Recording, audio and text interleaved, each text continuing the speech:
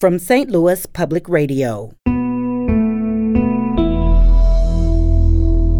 This is St. Louis on the Air. What do you take? What do you grab if you have 10 minutes to get out of your house, or if you're being told the most you can have is a backpack? I don't want to say hopeless, because there's always got to be hope.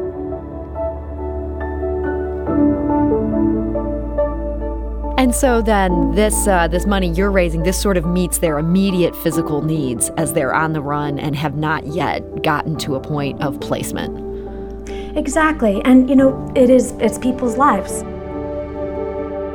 That's how you save people's lives. I'm Sarah Fenske. With the withdrawal of U.S. troops and the fall of the Afghan government, Afghanistan is in a state of crisis. Thousands of Afghans have fled the country, some on flights to the U.S., many more on foot. More than 500,000 Afghans have already been displaced by violence in the country. More will likely join them. The UN Refugee Agency plays a key role in assisting refugees around the world. And joining us now to share more about that work and how you can help is Liberty Vittert. She's a professor at Washington University and a board member for the U.S. arm of the UN Refugee Agency. So, Liberty, welcome back. Thank you for having me.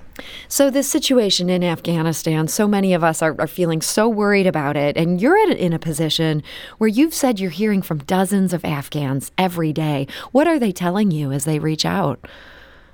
It is sort of a heartbreaking situation. Every day I will get dozens of emails from different, people that I say, I met them in 2017 at some event, or 2016, who are desperate to get out. I have an emails back and forth with a woman, an Afghan woman, who her whole role has been in helping women in government in Afghanistan over the past 20 years. And she can't get out, and she's in fear for her life. She's in fear for her family's life. And it is a heartbreaking situation to think that people are having to reach out to, random people that they might have met 5 years ago, begging really for protection. Yeah, that's terrible. And here you are, you do have this, you're random, but you also have this connection in that you're a board member for this U.S. arm of the UN Refugee Agency. Is there anything you can do at this point for people as individuals because of that position? I think, I am not able to do anything for people, for individuals. I can only come on and talk to you and ask, so many people and so many, I know, St. Louisans who really want to help, and people are desperate to figure out how to help. The situation is, I don't want to say hopeless, because there's always got to be hope, but it is a debilitating situation. And really the best thing that I can do is ask people, ask Americans to help, and in whatever way that they can. So these Americans who are setting up Pineapple Express and these other efforts to do this as individuals, fly planes in, you're not doing that. What you're doing is raising money. The UNHCR, UN Refugee Agency, has been around since 1950, and their mandate is to help people, refugees and asylum seekers, who are being forced outside of their country because they fear persecution. And this is what we've been doing for 70 years. And really, there is no faster way to help or more expedient way to help people than to donate to UNHCR. They are on the ground, they are there, and they are helping. And we have really expedient ways to help people who are in the most desperate of need. So if that's all the sales pitch you need, we want to let you know the way that you could donate to that effort. You can go to unrefugees.org and you can make your donation right there. If you're curious to hear more, Liberty, tell us a bit about some of these expedient ways that this agency is helping. I think what's really important to understand is that people really do leave with the clothes that are on their back. They are doing anything they can to get out. And just imagine yourself. What do you take? What do you grab if you have 10 minutes to get out of your house? Or if you're being told the most you can have is a backpack? Certainly people need food, but they need shelter. They need water. They need sanitation. Sort of these core things that we just don't even think about. And one of the ways we work is we really identify what is most necessary for these people. So that's everything everything from a donation of $10 that will give a sanitary kit so that women can have access to sanitary napkins and to toilet paper, or a $73 donation gives you a core relief pack to a family, which are blankets, sleeping mats, a way to cook food and sanitize water. Or, for example, a $430 donation actually gives an emergency shelter kit, which would be a tent that will house an entire family. If you just imagine yourself, what do you grab when you leave, and what would you need for basic survival and dignity while you have to restart your entire life? So there's been a lot of attention paid to the Afghans who've been able to get these flights coming to the U.S., and that's great, and we're hoping to welcome a lot of them here in St. Louis. But I imagine that's just a very small percentage of what we're talking about when we're talking about the Afghan refugee situation. Do we have a sense of where most of them are ending up, or the various options that are there for people who aren't getting on those flights to the U.S.? I think one of the most important distinctions that isn't really happening is, the difference between a refugee, between a SIV, a special visa holder. The people that are getting on the flights are the ones who helped America over the past 20 years. They were the translators, they were the linguists on the ground in the front lines. But you have hundreds of thousands of other people who are journalists, other media professionals, people who were perceived to support the former government, women and children. 80% of these displaced people are women and children, and they are not getting those coveted seats on these airplanes. And so the crisis is just so much bigger than we even can imagine, because you have hundreds of thousands and what will very likely be millions of people who are in fear for their life from the Taliban, but do not have a way to get one of those coveted seats on a plane to America, and are going to have to go through the entire asylum seeking process. They're going to have to go to Iran, they're going to have to go to Pakistan, they're going to have to get out of Afghanistan any way they can, really out of fear. But America is not going to be able to help them except through the UN. And so then this money you're raising, this sort of meets their immediate physical needs as they're on the run and have not yet gotten to a point of placement.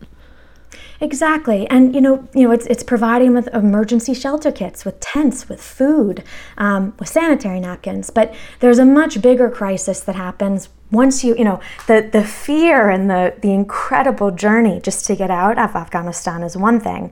But then once you get to Pakistan and Iran, you don't have a home. Mm-hmm. Iran and Pakistan aren't affording to be able to put people up in houses and apartments. You move into a refugee camp, and you will be in a tent, and you will be living in the refugee camp while you're applying for asylum and while you are waiting to get placed somewhere. You have no idea where you're going. You hope your whole family has made it out, but you need to have food, you need to have water, you need to have basic health. While you're living in these camps. And, you're not a citizen of these other countries, so you can't work. You may not even speak the language. So there's the immediate, let's get out of here. But then once you're out, there's this whole other crisis that then occurs. So this is part of such a bigger picture. Do we have any sense of how many people are currently living in refugee camps across the world? I think that's one of the things, Afghanistan right now is in the news cycle, and it is a heart-wrenching thing to watch. But at some point, there's so many crises going on around the world. You have Yemen, Syria, Venezuela, Myanmar, South Sudan. There are 80 million forcibly displaced people around the world. 25 million of them have already been termed refugees, living in camps around the world. Sometimes people have been living in camps for multiple generations and are not able to be placed somewhere. And, I think probably one of the most striking aspects of this to me is that 35 million of these people are children. And, when you really you can't fathom it. These 35 million children who've been living in fear, living without a home, just sort of hoping that at some point they are going to be able to live somewhere safe. And so for the Afghan side of things alone, you guys are trying to raise $400 million. I mean, that's obviously a lot of money. How are you doing in that effort? So we're about halfway there, so we have a long way to go. And really, this is just money to get people to safety, to basic safety. This isn't for, long term. This is an immediate need. And a lot of people say, well, you have a huge budget in UNHCR. Why don't you take some of the money and put it into it? But again, every time you take money from the pot, you're taking it away from someone else. So really, the only thing we can count on is people, their hearts and their minds, wanting to help others. And we really have to count on the generosity of humanity. So that website, if you feel led to give, that's unrefugees.org. Liberty, I have to wonder, you're a professor at WashU. We've had you on to talk before about how political polls are wrong. How did you end up getting involved with this effort to help refugees?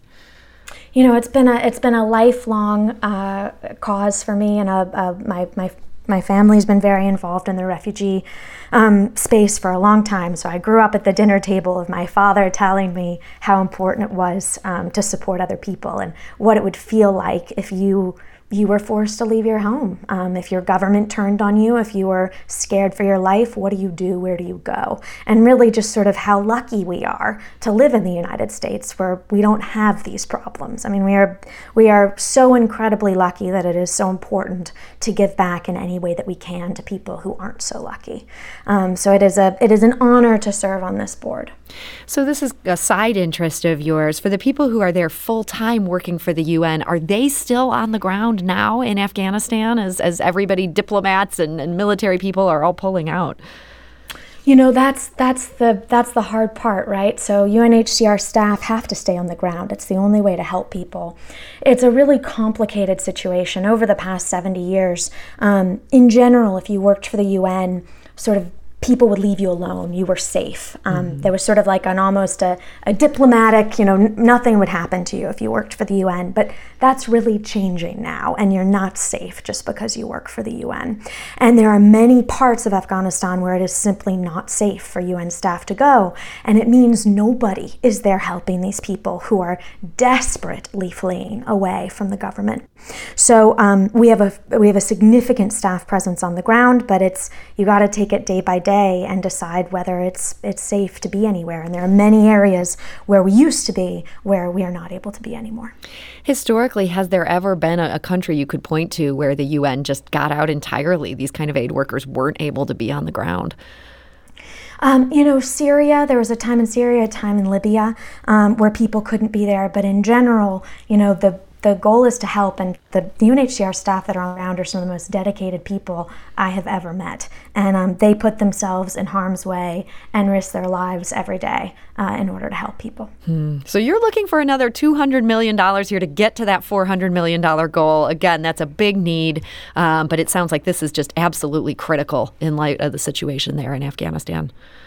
It's people's lives. It's how you save people's lives, and it is beyond critical. And I think what's important to know is that, your money is really going to these people, and that there are very tangible ways to give. $430 for a shelter that will shelter an entire family for long, long periods of time, or $73 for your core relief kit, or just, give whatever you can. $10 will give dignity to someone with a sanitary kit. Well, Liberty Vittert, I want to thank you so much for joining us today and updating us on this situation. Thank you. St. Louis on the Air is a production of St. Louis Public Radio.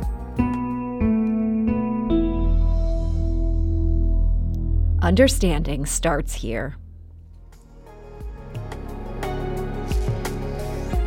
If you learned something new from today's episode, consider leaving us a review and rating on Apple Podcasts on the App Store. It's the easiest way to help people discover our show. We appreciate it. Thank you. St. Louis Public Radio is a member-supported service of the University of Missouri, St. Louis.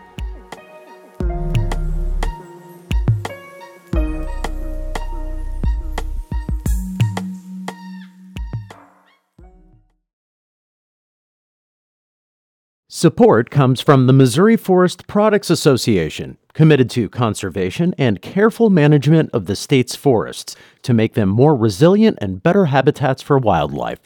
ChooseWood.com.